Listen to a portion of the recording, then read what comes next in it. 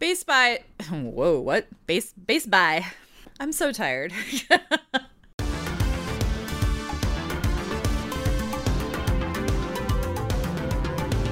there, welcome to Hot Takedown, the show where the hot takes of the sports world meet the numbers that prove them right or tear them down. Today is August 3rd, 2021, and I'm Sarah Ziegler, the sports editor at 538. Joining me in New York is 538 contributor Jeff Foster. Hi, Jeff. Hey, Sarah. I'm actually not in New York, just for the record, just to fact check you. Where are you? I'm in D.C. Oh, Bethesda, Maryland, to be more specific. But... You know, same time zone, so that's new. Close enough. This is my new thing.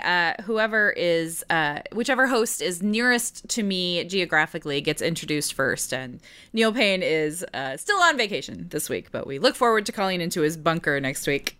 Did you get up early this morning at 4 a.m. Eastern to watch Simone Biles on the balance beam? I didn't. I didn't. I didn't. It's been funny because I've been hanging out with my mother-in-law a lot, who's obsessed with the Olympics. But she's got this great quality of telling me what happens in anything that's being shown on tape. So yesterday, I started to watch the soccer game, which was on, and of course it was on delay because it was 6 p.m. here, and she goes, "Oh, this game. I feel so bad for them," and I'm like, oh, so I take it they didn't win. Wait, how did you avoid an entire day of not knowing that? That was a weird one. That was the first thing I saw yesterday morning. Usually it's the push alerts that have been ruining. And I could turn the push alerts off. No, never that. But I don't think I got one on that. So I actually didn't know, and I was out and about most of the day, so I didn't actually know that result. But until, my mother-in-law, let me know in the beginning of the match.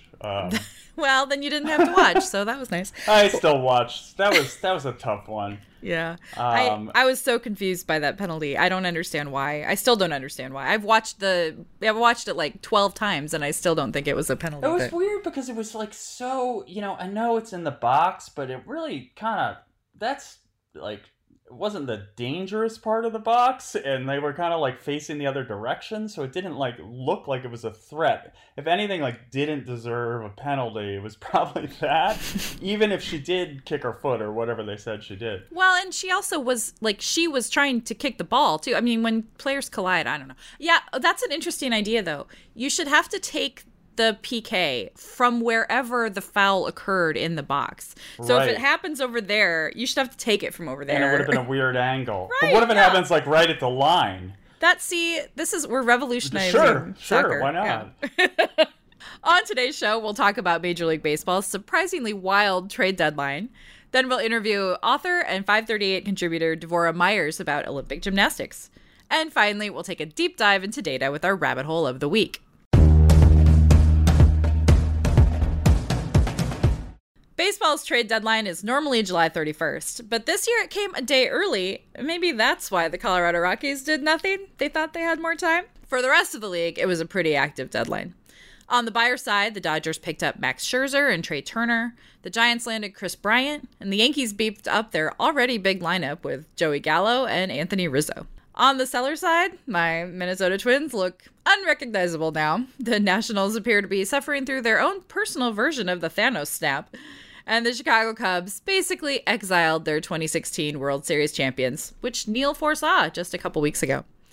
On ESPN's Baseball Tonight, Buster Olney took this opportunity to consider how this trade deadline shapes the legacy of that curse-breaking Cubs team. It's clear there are going to be tons of 2016 Cubs reunions in years to come. You're going to have Chris Bryant probably throwing out first pitches to Anthony Rizzo like the last out of the 16 World Series.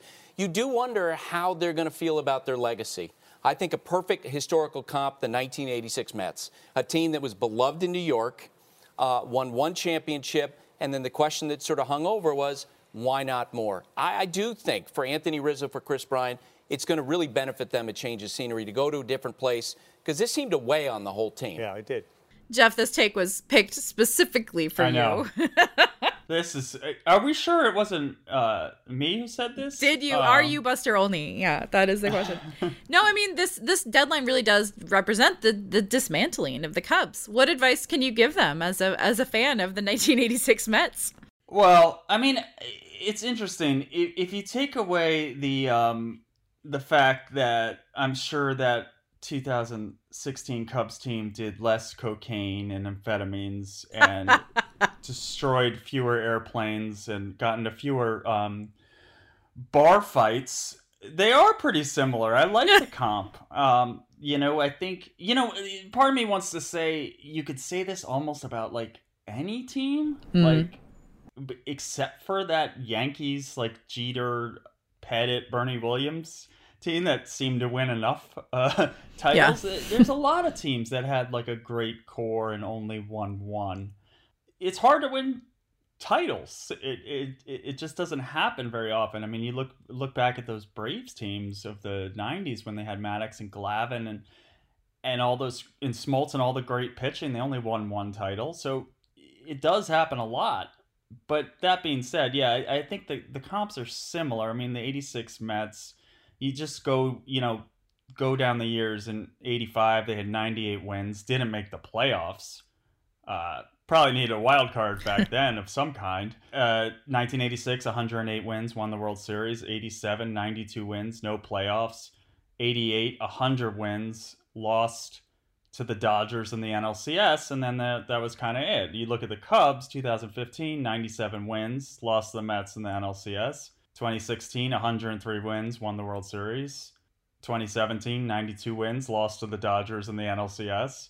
And then 2018, 95 wins, lost to the Rockies in the wild card. I mean, those are great. That's a great 4-year stretch with a solid, exciting core. And I think, the way the Mets had Strawberry and Gooden, and then this kind of, they actually were more of like a put together team because, Carter and Hernandez and guys that were traded for or acquired, whereas the Cubs were mostly, except for, Ben Zobrist and I guess John Lester and Aroldis was on that team when they won. But, besides for that, they really were all their core.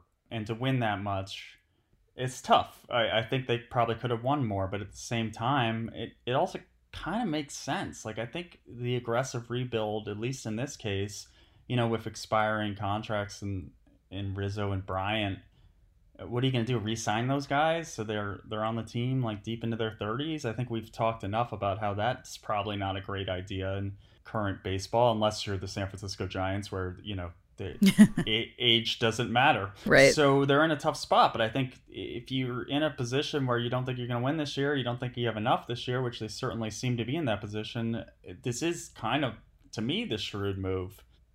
But yeah, it's tough to see. I think it's interesting that this dismantling happened now. They didn't make the playoffs in 2019. They only won 84 games. The dynasty idea was really over by that point. And then it took a couple more years for them to really, fall apart. This year, it even looked for a hot second like they might be buyers at the trade deadline, which especially at the beginning of the year, they look great. If they had won instead of lost in the first week of July or whatever, this might be a completely different scenario. And that's how quickly things change in baseball from one season to the next. As a fan of a team that just is also rebuilding completely, it's hard as a fan. And I'm sure I know a lot of distraught Cubs fans who really are gonna miss Rizzo and Bryant and Baez and like everybody. It's a tough situation for sure, but this is kind of the reality of baseball. And so you have to, you want your team to rebuild. You don't want your team to just sit and live on the memory of 5 years ago. So, and then we've seen these teams kind of take these half measures, these kind of quasi rebuilds, like the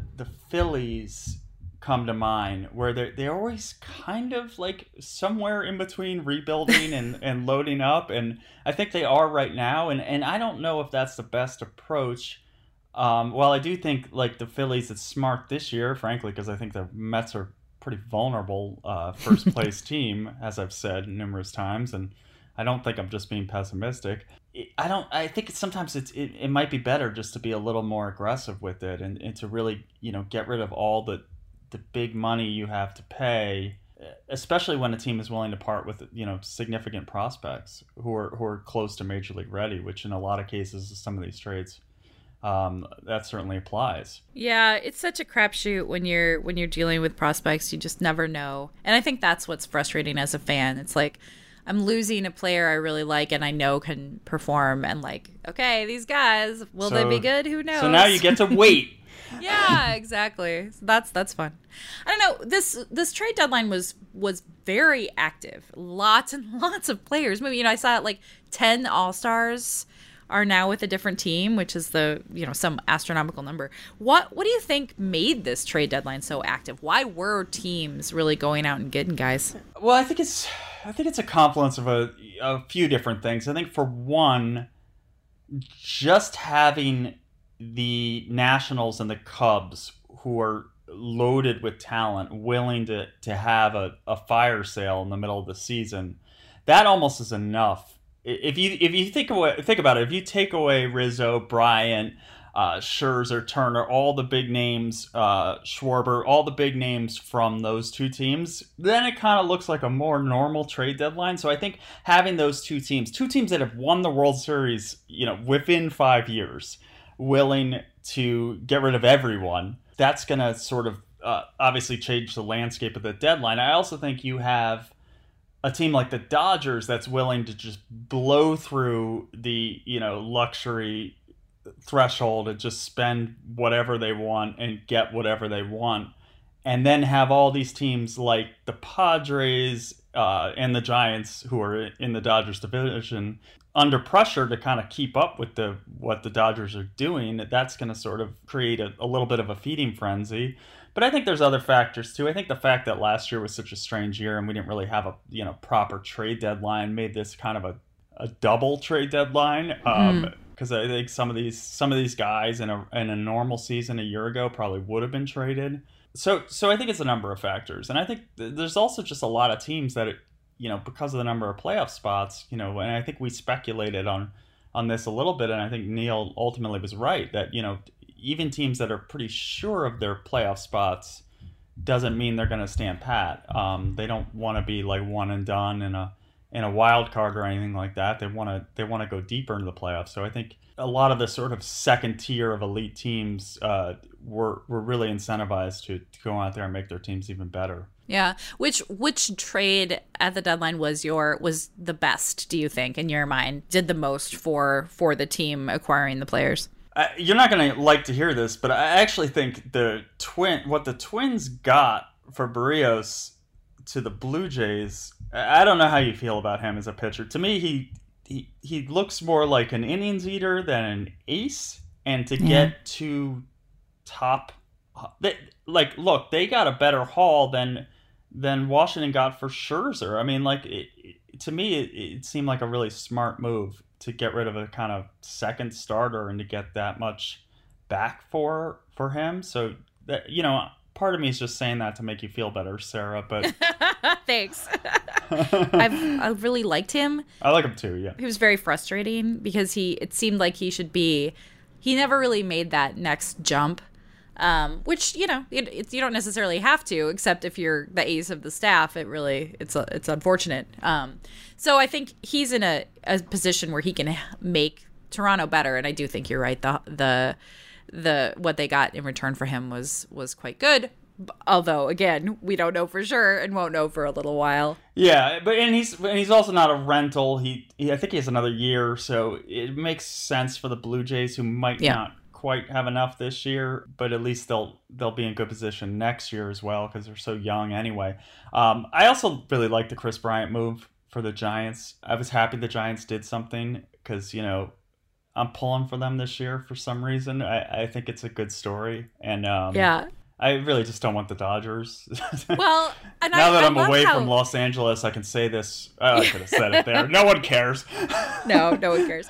No, the Dodgers moves are interesting too because they really are shook that the Giants are doing so well. So it's like, okay, we're just gonna get everybody. Anybody left? Come here. Come to LA. that was another unique thing about this year is that two of the bigger spenders, the Mets and the Dodgers, Scherzer's kind of replacing Bauer, who's now gone indefinitely. They probably wouldn't make that move if they had Bauer, which was, the reason they went out and got Bauer to get another ace, because they can't have enough aces.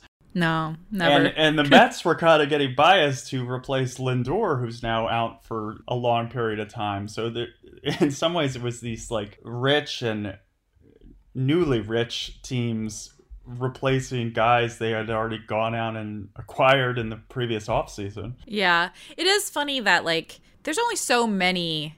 I mean, look, the Dodgers are trying to win, or they're trying to repeat. So they are going to take any edge they can, obviously. But like a player like Scherzer is just one of their aces now, as opposed to like, which is wild. But, it's interesting how much his impact can be on that team versus on literally any other team. Well, you got to kind of build a team, for a best of 7 series or even shorter. And to have, Buehler, Scherzer, Kershaw, like, that looks great. And that's sort of, that's why I think like one of the teams that had the worst deadlines is the Boston Red Sox, because, they didn't really do anything except for Hansel Robles to address their pitching. And who are they going to run? They didn't do anything. Yeah, I mean, maybe Chris Sale comes back, but who are they going to like run out there in the playoffs? Like, they're definitely going to be at a disadvantage in that format. Yeah, the Padres, too, you would have liked to see some, more from them. But, there's also, like, only so many huge moves that can be made at a trade deadline. Yeah, and in their defense, they were actively trying to get Scherzer. Yeah. But, the Padres were a team that made a lot of their big moves, like the Mets,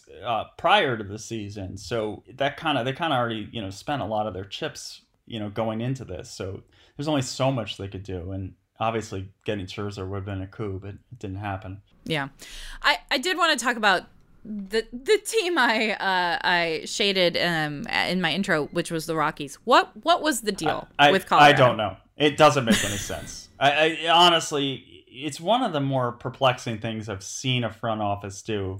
If you have a guy who is going to be gone next year anyway, I remember when the Mets didn't trade Jose Reyes, who was winning the batting title that year at the deadline when he had on the last year of his deal, and it was just kind of like, oh, great, we get to hold on to him on this bad team. Oh, and he's gone, and we don't get anything for him.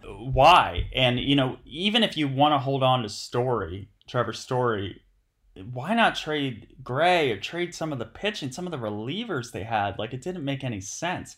I don't really know what they're doing at all. Yeah, I mean, look, there are lots of different ways to build a baseball team. And, some of them are more painful than others. This doesn't seem to be like any strategy, which I know can't be true. But like, if you have no chance, but you have trade chips, why aren't you trying to make yourself better for the future? You're just going to be in this position over and over and over if you're not even trying. This is worse than tanking, I think. Tanking, you're actively building. This doesn't make sense. And I think Colorado's already kind of behind the 8 ball because it's just a difficult place to build a team. You're never going to entice, a really top tier pitching talent to go there in the thin air. And you also have these hitters putting up these big numbers, which even though they're inflated, they still seem to be enticing for other teams. So it's hard to hold on to some of these guys. And yeah, it doesn't make sense. I mean, I think maybe, the psychological impact of what's going on in Washington, what's going on in Chicago and Minnesota to a certain extent of trading away all your stars is just tough for certain teams. And in their case, they just didn't want to do it. After already losing Arenado in the last offseason. So I don't know. I mean, that's no reason to do it. I'm sure Rockies fans, smart Rocky fans are not happy with it. So I'm not really sure their angle there. Yeah. And I don't think Trevor Story was really sure.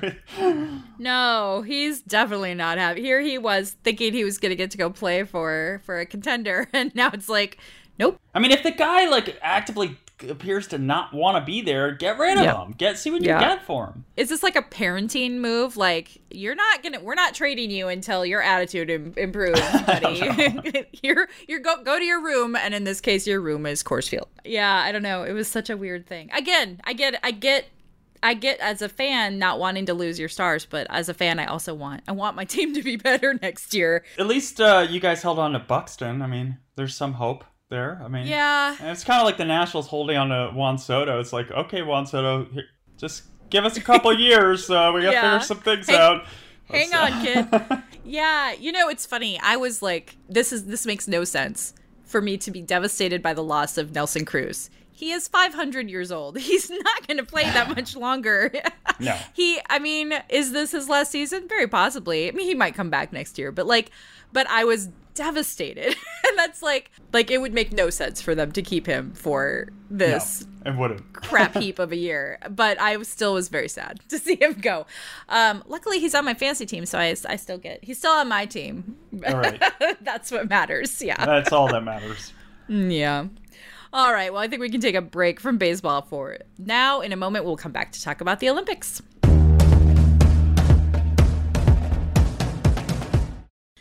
If you have been getting up early or staying up late to watch the Olympics, take a bow. You folks are also champions. After Simone Biles withdrew from the team final and all-around competition last week, she was back in action today on the balance beam and will be taking home a bronze medal. There is so much to talk about in gymnastics right now that we wanted to consult the woman who wrote the book on the sport, Devorah Myers, the author of The End of the Perfect 10, and several articles on 538.com. How's it going, Devorah? It's going great. I guess. I don't know what time it is. What is time anymore? Who can say? Yeah. Is it morning? Is it night? I don't know. So let's start by talking about Simone and her return this morning, her win on balance beam. I mean, it was not the gold medal, but I think the bronze is, I don't think it really even matters that she won a medal or not, but I think feels like she'll be pretty happy with the bronze. She seemed really happy with the bronze, and I think we were all really happy for her. I know I've never been so nervous watching a beam routine, especially by Simone, who typically hits, so you're mostly at ease when you're watching her. And this was just the most nerve-wracking experience that I've had in a long time watching gymnastics. Yeah, now she altered her routine a little bit, really just the dismount, right? The rest of it was what she typically does. Yeah, so typically she does 2 back handsprings into a full twisting double back. But as everyone knows, she's been dealing with like the twisties, getting lost in the air on her flips and her twists. So she reverted to an old dismount that I don't know how many years it's been since she did a straight double pike, no twist, but she went back to that dismount and no twist in it, so she wasn't going to get lost, and hit it beautifully. And that was a change in the difficulty score by a little bit. She had a 6.5 difficulty on her qualifying beam, and this one was 6.1. So it did lower her start value a little bit. I think there were some people who thought her routine was beautiful. Why doesn't she get the gold? But it wasn't as difficult. Yeah, it wasn't as difficult, and she did miss a connection in the routine itself. So I'm, off the top of my head, not exactly sure how much she lost due to the change in dismount, but she also lost a little start value for breaking a connection in the routine. And also in terms of even before all of this, before she withdrew and this whole thing started to happen, the Chinese, like Guan Chen had the highest start value coming in to the competition. So if she had hit and Simone had hit even before all the changes were made, I still think that Guan Chen would have come out ahead. And her routine was gorgeous today too. Yeah, China brought like really good beamers, really, really good beamers, like maybe more than they needed. They had some trouble on some other, on the other apparatuses, so it was nice to see them really hit on these routines. Yeah, they did so beautifully in qualifications, but they just had a terrible team finals and then just haven't really performed up to their potential. So it was really exciting to see them hit on this event where they've just looked amazing in qualifications. So back to Simone and just this whole week for her. Her decision to withdraw was met with, some negative responses that you would expect. You're never going to expect Piers Morgan to root for the athlete, obviously. But there was a lot of support for her from the gymnastics community and beyond. What did you take away from the reactions? I mean, first of all, it was very heartening. I know that there were some terrible white men who had opinions about what she did, but, we could set those aside because they're always going to have those opinions. Right. But I think, most of the reaction was pretty positive, and gymnasts understood what she was going through. And it led to a really interesting conversation about, the twisties, which is something that, gymnasts and coaches are familiar with. But obviously, the wider population didn't know anything about this phenomenon, which is, sort of akin to the yips and like baseball. Mm-hmm. And just also like all of it really led to a discussion of the risks of the sport, which I think we all kind of know, but we don't think about that much. When they go up in the air and they land safely almost all the time that we watch, you don't really know like how risky the sport is. And I think, gymnasts like saw that the greatest of all time experiences the twisties. And, and she said in her stories, this wasn't the first time that this has happened to her. It just happened in the worst possible time during the Olympics, and it takes some time to work through it. So she just didn't have that luxury of time to fix it. It was amazing to hear all of these other gymnasts, former gymnasts in particular, talking about their experiences with it too. Nastya Lukin brought it up on the NBC broadcast, which I think is useful to hear that so many people have gone through the same thing, and that, we do forget how hard it is and how dangerous it is when it looks so easy. I mean, it obviously doesn't look easy for me to do, but it looks like they're doing it so easily, and it is not easy. Yeah, I think, one of the things that happens in gymnastics is that the job is to make it look easy, and it's almost like to hide the effort, hide the work that goes into it.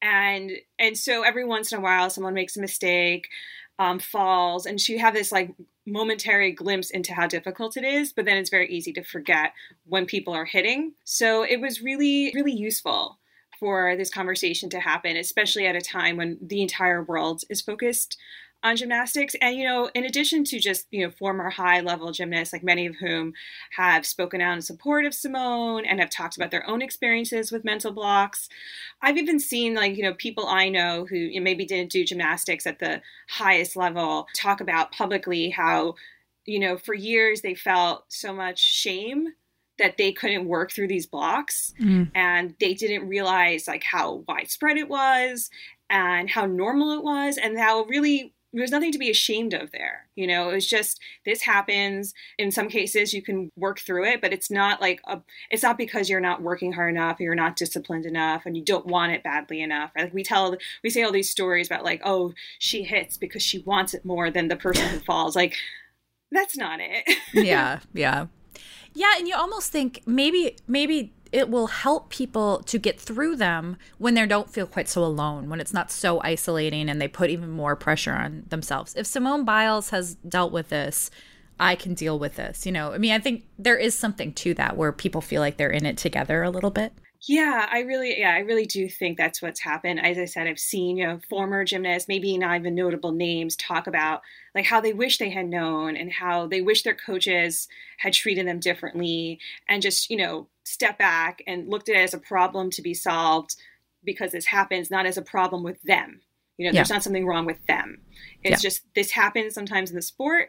There's a process for fixing it or addressing it, and we're just going to have to tackle it that way. Yeah, absolutely. Well, let's talk about another thing where gymnasts are very united right now, and that's warm-ups before the event finals. So one-touch warm-ups were all in the conversation over the weekend. A lot of people were blaming the lack of warm-up for Jade Carey's stumble on vault, Suni Lee's misconnection on bars in those apparatus finals. How much do you think that warm-up matters? It's hard to say how much you can attribute individual errors to the lack of one touch, right? Because, there's a lot of things that go into it. And, someone like Sunisa Lee and someone like Jade Carey, they've been, at World Championships, competed in apparatus finals. So this is certainly not their first experience with lack of one touch. But it is their first Olympic Games. And the competition is, and it's just, it's the end of the week. It's exhausting. Jay Carey was thrown into the all-around final for the first time because of Simone's withdrawal. So that was like more, just more effort and more energy than she had initially planned to expend.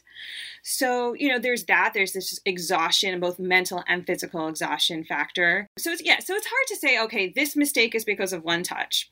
But I think you could take a step back and say, hey, all of these gymnasts are telling us that they needed to prepare, they need to stay warm, they need to feel confident. And, the conversation around Simone has opened up how dangerous this sport is. So if the gymnasts are all united together and saying, we really need the one touch reinstated for the apparatus finals, then maybe this is something we need to consider very seriously. Yeah, absolutely. And I mean, on the one hand, you have all these gymnasts saying, this is what we want, regardless of outcome. And then on the other hand, you have FIG saying, well, TV, which is especially hard to take when everything is edited and tape delayed and really none of that matters. We wouldn't have to see the warm-ups in this context if they didn't want to. Yeah, it's hard to really understand that thinking, especially I think watching, I didn't watch a lot of the NBC primetime broadcast because I had gone up early in the morning and I had to write stories during the right. You had some deadlines for me, if I recall. Yeah. So I didn't see all the broadcasts, but they were incredibly edited, and even in the vault final, they didn't even show the bronze medalist. They left out the person who placed third, who won a historic bronze medal for South Korea 25 years after her father won a silver medal in Atlanta on the same event. Yeah, and she also did the hardest vault in the final. And so it was the most spectacular piece of gymnastics. And they didn't show it. So yeah. I'm taking their arguments about TV and what TV wants with a grain of salt, Yeah. Because it's not like the TV broadcasts have been excellent. Well, right. And they have control over them already. They can show what they want to show already. So it doesn't really, they obviously are showing what they want to show already. So it really doesn't make any sense at all. Yeah, and I think people want to see more gymnastics. I mean, especially in the Olympics, everyone, even people who don't pay attention to sport like I do year round, they are interested. They want to learn more. And warm-ups could be an opportunity to really teach people more about gymnastics. And they can see what goes on. They can see the sort of preparation. It's really interesting to go to a competition live versus watching on TV. And you're kind of seeing, the backstage a little bit at the same time as you're seeing the stage. And I think that's also kind of neat. And the commentators who are Olympic gold medalists themselves can talk about what we're seeing in the warm-ups. Maybe if someone falls, it can add a little suspense. If they fall in the warm-ups, will they hit in competition? So there's all these ways in which this could be exciting and interesting to the viewer, and they just look at it and they're like, well, we can't show this. I don't get it at all. Yeah, absolutely. It really doesn't make any sense. One of the really heartwarming things during the competition was how supportive gymnasts were of each other, particularly the Americans and the Russians. I'm sorry, I thought they were our enemy? What's happening here? Is the Cold War finally over? I mean, if you look at Boomer Twitter, it isn't. Sorry. And don't look at Boomer Twitter, right? I mean, it's been over for quite some time. This camaraderie is not new. It's just really been front and center at this Olympics in a way that I don't think it has been before. But yeah, we've known, if you follow gymnastics, you've known for years about how the different gymnasts from all around the world follow each other, are pretty supportive of one another. And it was really lovely to sort of see it front and center. And so now everyone can see it, and I hopefully will stop framing the competitions in this way of cold East versus West, Russia versus the United States. You saw how genuinely happy the Americans were when the Russians won their first team gold ever, as Russia, I guess was it Russian Olympic Committee? ROC, right, yeah. ROC. I mean, I guess we're pretending. We're supposed to say, yeah, that's a thing, yeah. It's some sort of legal fiction that we created. Yeah. But really, Russia has won its first team Olympic gold medal ever. You know, the last time they won, it was a unified team, but it was basically the Soviet Union because it was still drawn from all the republics, the various gymnasts who competed. This is a really historic moment for them. And the Americans were very happy. They have 3 team gold medals themselves in the past 25 years since this last happened, or 30 years. So I don't know. And Angelina Melnikova was in a series on the Olympic Channel with Morgan Hurd and Chenny Lee. And so they've just been interacting with one another a lot, you know, and I spoke to Kathy Johnson via DMs on Twitter, and she spoke about just how much that in her day, she competed through the 70s and through the 80s. She really wanted to get to know the Soviets. And, you know, they tried, but, you know, there were language barriers, geographic barriers. Obviously, it was much more difficult. But even still, she had some really lovely interactions with the Soviets who very much respected her and her gymnastics. I really like that. I mean, that seems like what the Olympics should be about, you know, learning from each other, supporting each other. It's not a zero-sum game. Yes, there are awards given out, there are medals, but wanting everyone to do their best and supporting them in doing that is so much better than like rooting for someone to fall. Like that's a terrible way to go into watching anything or I assume competing. Yeah, no, and it's especially striking, you know, given, you know, the time that Kathy competed, this was like a proxy battleground for the Cold War.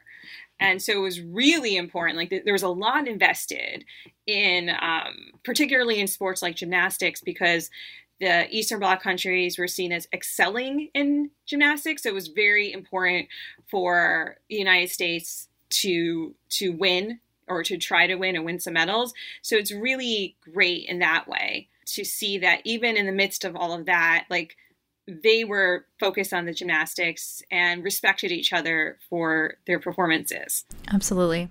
So the piece you wrote for us about the developmental timeline in gymnastics, that really changed the way I look at the sport.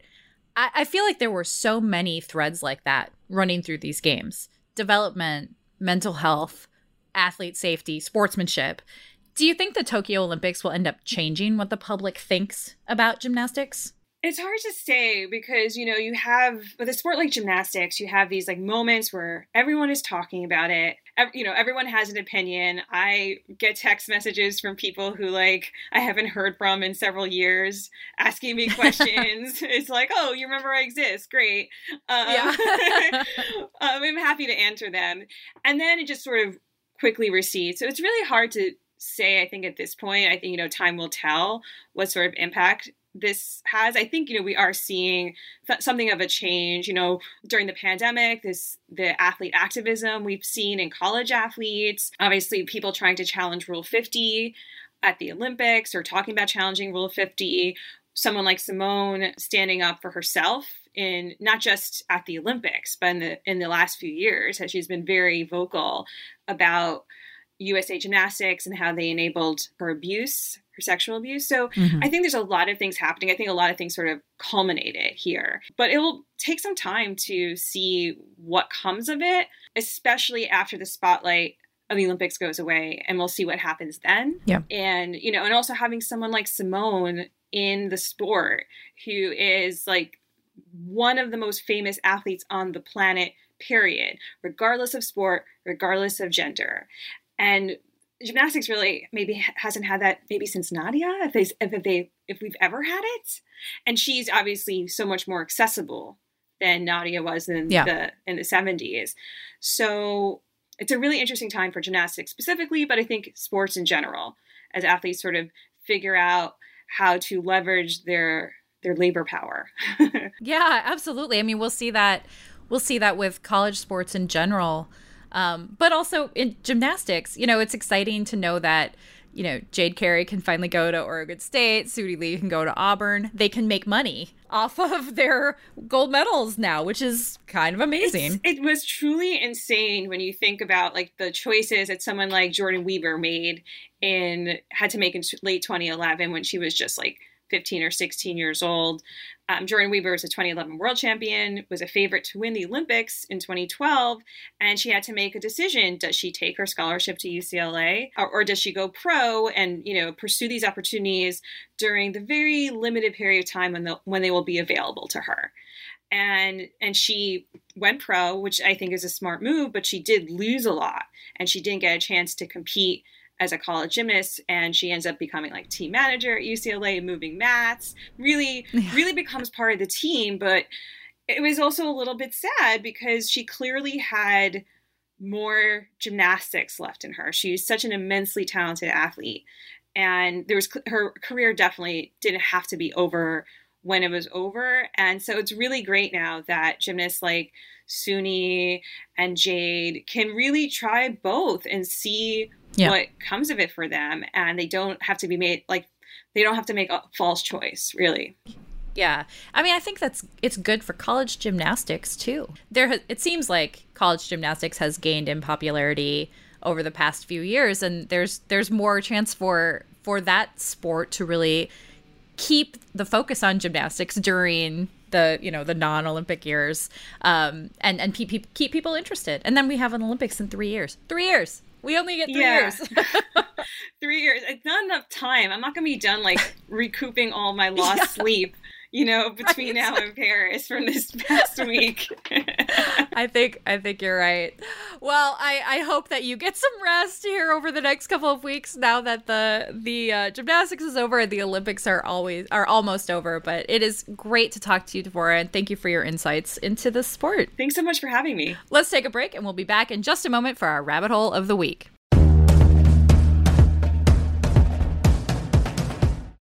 At 538, we often find ourselves falling down various rabbit holes of data. Some lead to stories, some don't. We end each week's show with one of those descents, the Hot Takedown rabbit hole of the week.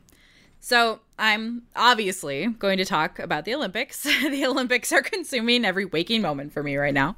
This rabbit hole is actually adjacent to a rabbit hole I went down in 2019, which just shows the depth and consistency of my love of the Olympics.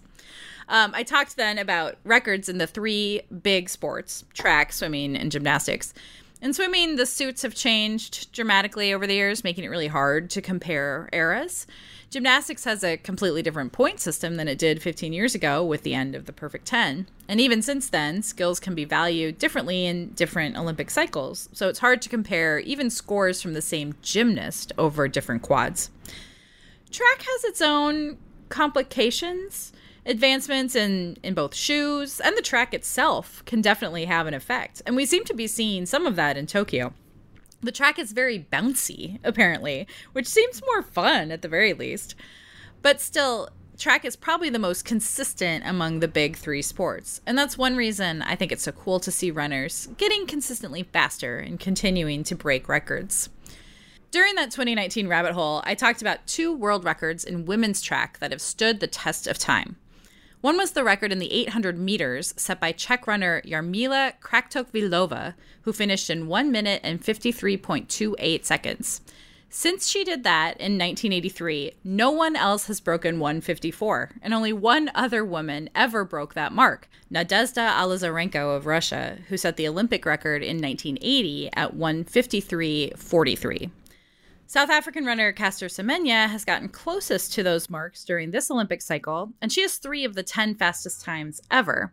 But of course, Semenya wasn't allowed to compete in this year's games because of arbitrary rules around testosterone testing. In this year's race, held this morning, the winning time was 1:55.21, run by American gold medalist Athing Mu. So both the world and Olympic records in that race are still safe all these years later. But a different old record, not so much. Florence Griffith Joyner set an Olympic record in the 100 meters at the 1988 Games in Seoul with a 10.62 sprint. On Saturday, Jamaica's Elaine Thompson-Herah broke that record by just 1/100th of a second as Jamaican women swept the medals. Flojo's world record, though, isn't going anywhere. Earlier in 1988, at the U.S. Olympic trials in Indianapolis, she ran an astounding 10.49 seconds in the race. No one has ever come within even a 1/10 of a second of her time. Now, The controversy around that time involves wind. The wind was recorded as 0 meters per second that day, but there's been a ton of speculation that the wind meter wasn't working right. It was reported elsewhere as having been a breezy day in Indianapolis. Any wind over 2 meters per second would have meant the run was considered wind aided and not eligible to be a world record. I even found an academic paper that estimated the wind speed based on the other race times that day at up to 7 meters per second, which I think is an excellent use of academics to measure, to compare athlete runs and try to figure out wind speed. Love that. But no one knows for sure. And even if there was a malfunction, it was hardly the runner's fault. The following day, with a wind speed properly recorded for sure of 1.2 meters per second, FloJo ran her second best time ever at 10.61, which is what Thompson-Herah ran on Saturday. So no matter what else happened, she was very fast. Without a real wind reading, that record stands. Probably will stand for a while since no one has come even remotely close. And honestly, I kind of like that. Runners right now might have better shoes and a bouncier track, and FloJo may have had some wind. These runners have something to shoot for, and they're just going to keep coming for these records. And you love to see it. And I love that FloJo stands still. I love it.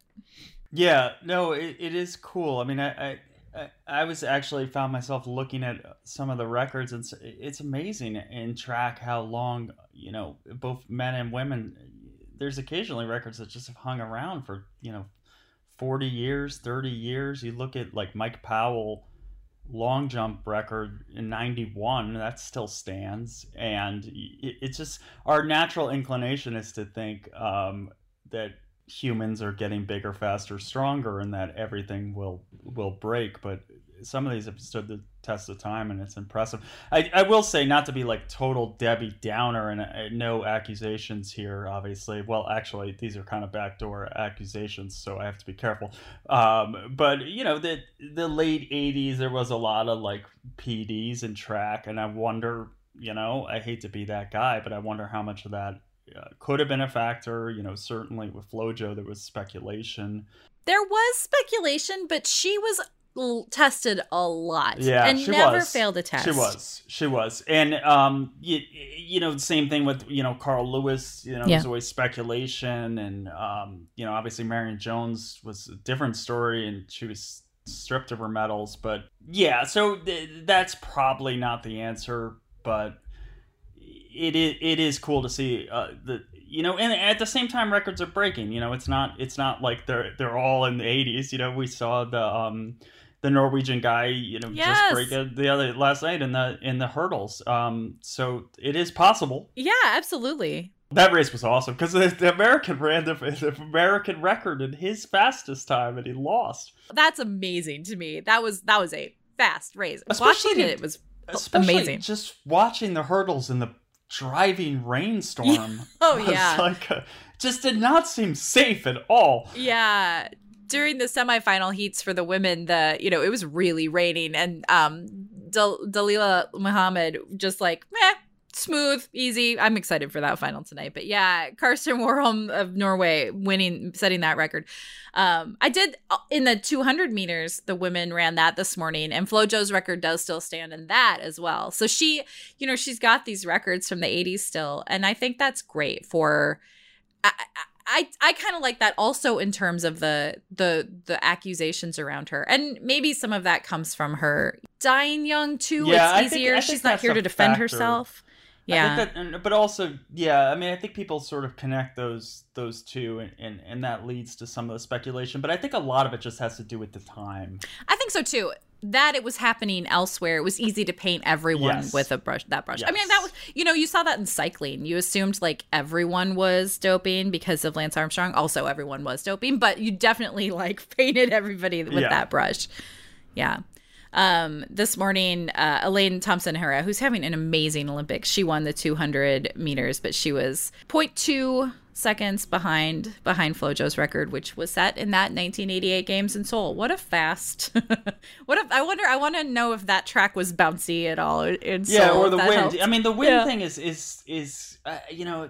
it does seem like I can't really comprehend it because we've seen so many records, sort of get an asterisk or not count because of the wind. But I'm like, for instance, did they factor in that the guy broke the hurdle record in a driving rainstorm? Yeah. So I guess we don't count weather in that regard. Right, yeah. I can't believe they make them run in that. It seems dangerous.